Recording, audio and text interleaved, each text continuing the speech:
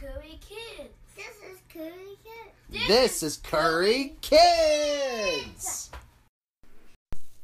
Hank the Cowdog. The Case of the Coyote Invasion.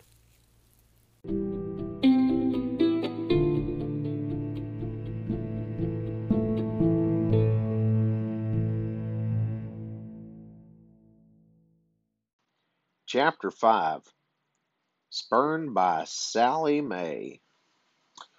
As I went striking toward the house, I had only one thought shining in the part of my mind that hadn't been rotted away by Drover's nonsense. I had to set things straight with Sally Mae. Yes, it was time for us to heal all the wounds that had kept us apart for so many years. It was time for me to confess and time for me to forgive. This tension between us had gone on long enough. I only hoped that I could get there in time before she sped away and drove all the way into town with this burden on her heart. Brooding is a bad thing for people, for dogs, for all creatures on this earth. It's much better to get everything out in the open, to share, to cry, to laugh. It cleanses the soul. A lot of dogs would have gone to all this trouble, but when things go sour at the house, they just shrug and say, "So what? Not me, fellers. Beneath all the iron and steel, I have a tender heart, and it won't rest until things are right." As I went ripping past the machine shed, I saw her coming out of the house, and my heart leapt for joy. She hadn't left yet. She was wearing a pretty white dress. She'd fixed her hair, and I noticed a kind of glow on her face. She looked beautiful and happy and excited about having an afternoon to herself. Yes, this was the time to work things out. Loper came out of the porch, holding baby Molly in his arms, and waved goodbye. "Have a great time, hun." Little Alfred was there, too, and waved goodbye. "Bye-bye, Mom. We'll miss you." She came out the gate and glowing like the morning sun. She walked toward the car. I would have picked up the pace to get there before she drove away. See, I already had this deal planned out. It was going to be a very special event. Instead of just doing leaps of joy and licking her ankles, I intended to throw myself into her arms, smother her with a doggy devotion, and lick every square inch of her face. Then she would know for sure that I felt pretty bad about robbing her bird feeder and knocking it on the ground. And I did it. I felt terrible about it. I was embarrassed, humiliated, and very, very sorry, even though her scheming little cat had caused the whole thing. No, wait, I wouldn't blame it on the cat this time. I had done it myself. It was my own fault, and I would take full responsibility. I would make a confession, throw myself on her mercy, and let this chipmunks fall on the woodchucks. She reached for the handle on the door. I pushed the throttle lever up to turbo 5. She opened the door. I fed the targeting information to data control and locked it into the computer. 10 feet, 9 feet, 8 feet. She turned and saw me coming, and yipes, her face. I can't describe what happened to her face, but fellers, it went from being radiant and warm into an expression that sent cold chills down my backbone. I hit full air brakes and came to a sliding stop. In the dead silence, I beamed her a smile and said, "Hey, Sally Mae, great news, I'm here." She leveled a finger at me, and I mean that barrel of a gun, and hissed, "Don't you even get close to me." Huh? Gee, what was the deal? I hadn't said anything. I hadn't done anything. I'd just gotten there. She wrinkled her nose and pucked her mouth. "Where have you been? You smell like a dead horse. Oh, and you're green." Green? Oh, yes. Emerald Pond, remember? Okay, sure. I'd been in the spa, and that explained everything. She had caught the scent of my deep, manly. Just then I noticed that the car door was hanging open. Maybe she wanted me to ride into town with her. Hey, that made sense. I mean, she was probably in a hurry, and the ride into town would give us plenty of time to talk and share and patch things up. I started toward the open door. She shrank back. Hank, get away! Loper, call your dog. If he jumps into my car, I'll murder him. I'm not kidding. Murder? Gee, that didn't sound good. I stopped in my tracks. From the porch, Loper's voice boomed. Hank, for crying out loud, get away. Sally Mae dived into the car and slammed the door behind her, started the motor, and glared at me through the window glass. Her lips moved, and she seemed to be saying something, but I couldn't make out her words. I moved toward the car and delivered several barks that said, I'll take care of the ranch while you're gone. And Sally Mae, I'll be right here when you get back. She rolled her window down a crack. You are the most repulsive. Stay out of the sewer. She went ripping away, spraying me with dirt and gravel.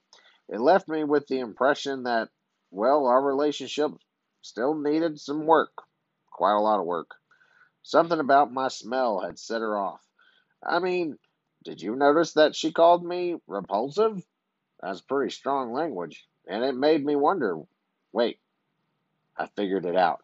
I hadn't spent enough time in Emerald Pond. I hadn't given the water enough time to do its magic.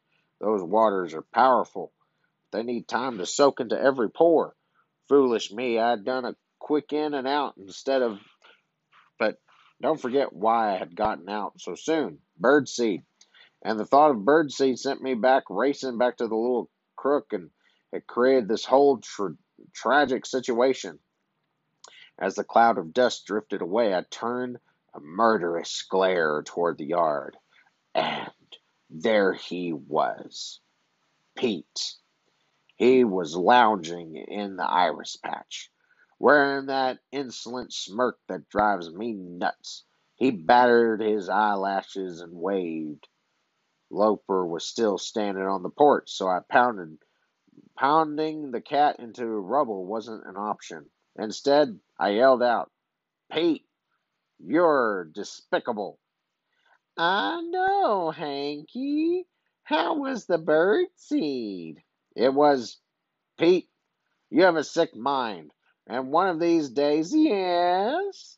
You know, I couldn't think of a good snappy reply. That happens sometimes, and it's really frustrating.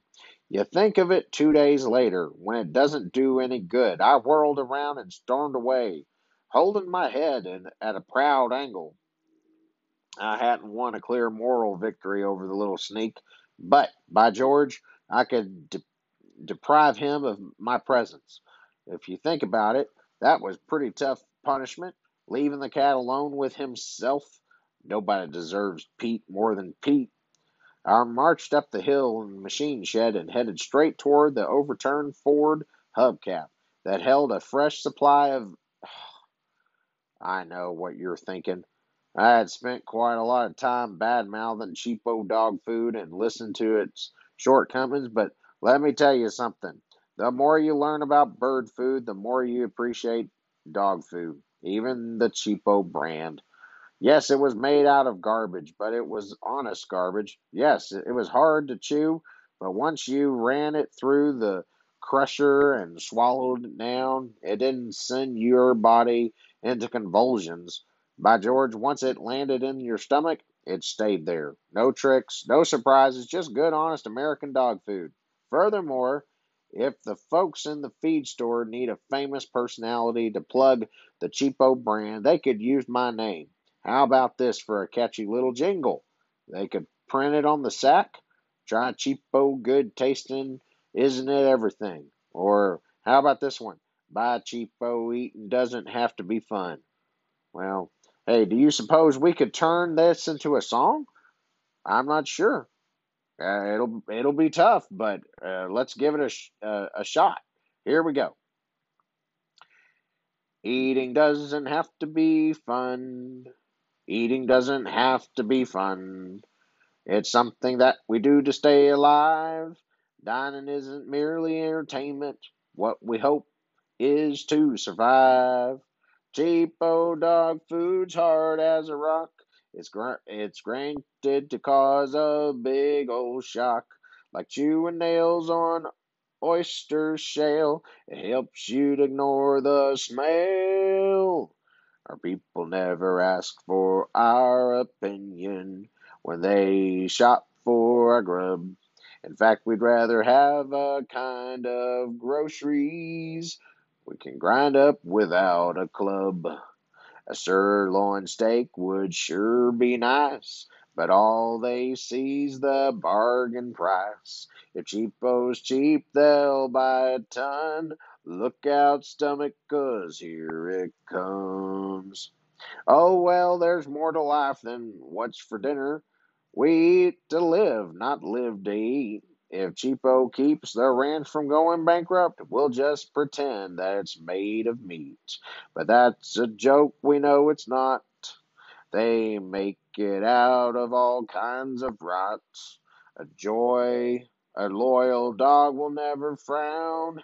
Just hold his nose and choke it down. The future holds a lot of indigestion. The stuff is bought and the dead is done. But just remember, the eating doesn't have to be fun.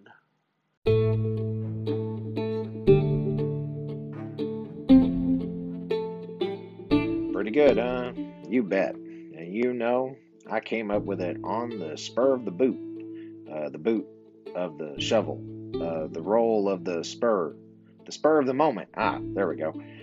It just popped in my head. I think it turned out pretty well. Anyway, I went to the overturned Ford hubcap and began, the longer that stuff sits in the bowl, the harder it gets.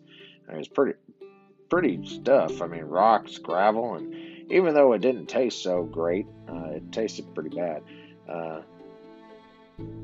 Petrified goat pellets, I call it. It was awful. How could they sell this garbage? Ugh.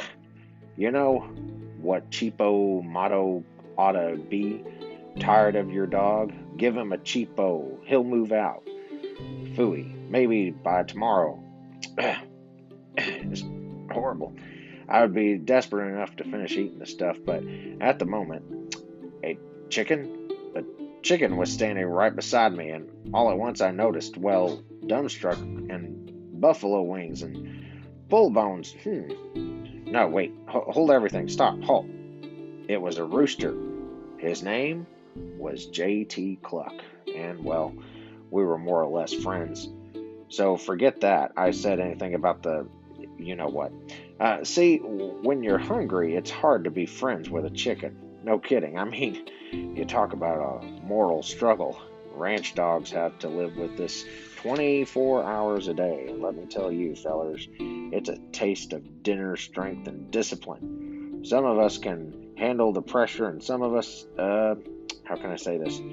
Okay, do you want to hear a deep, dark secret?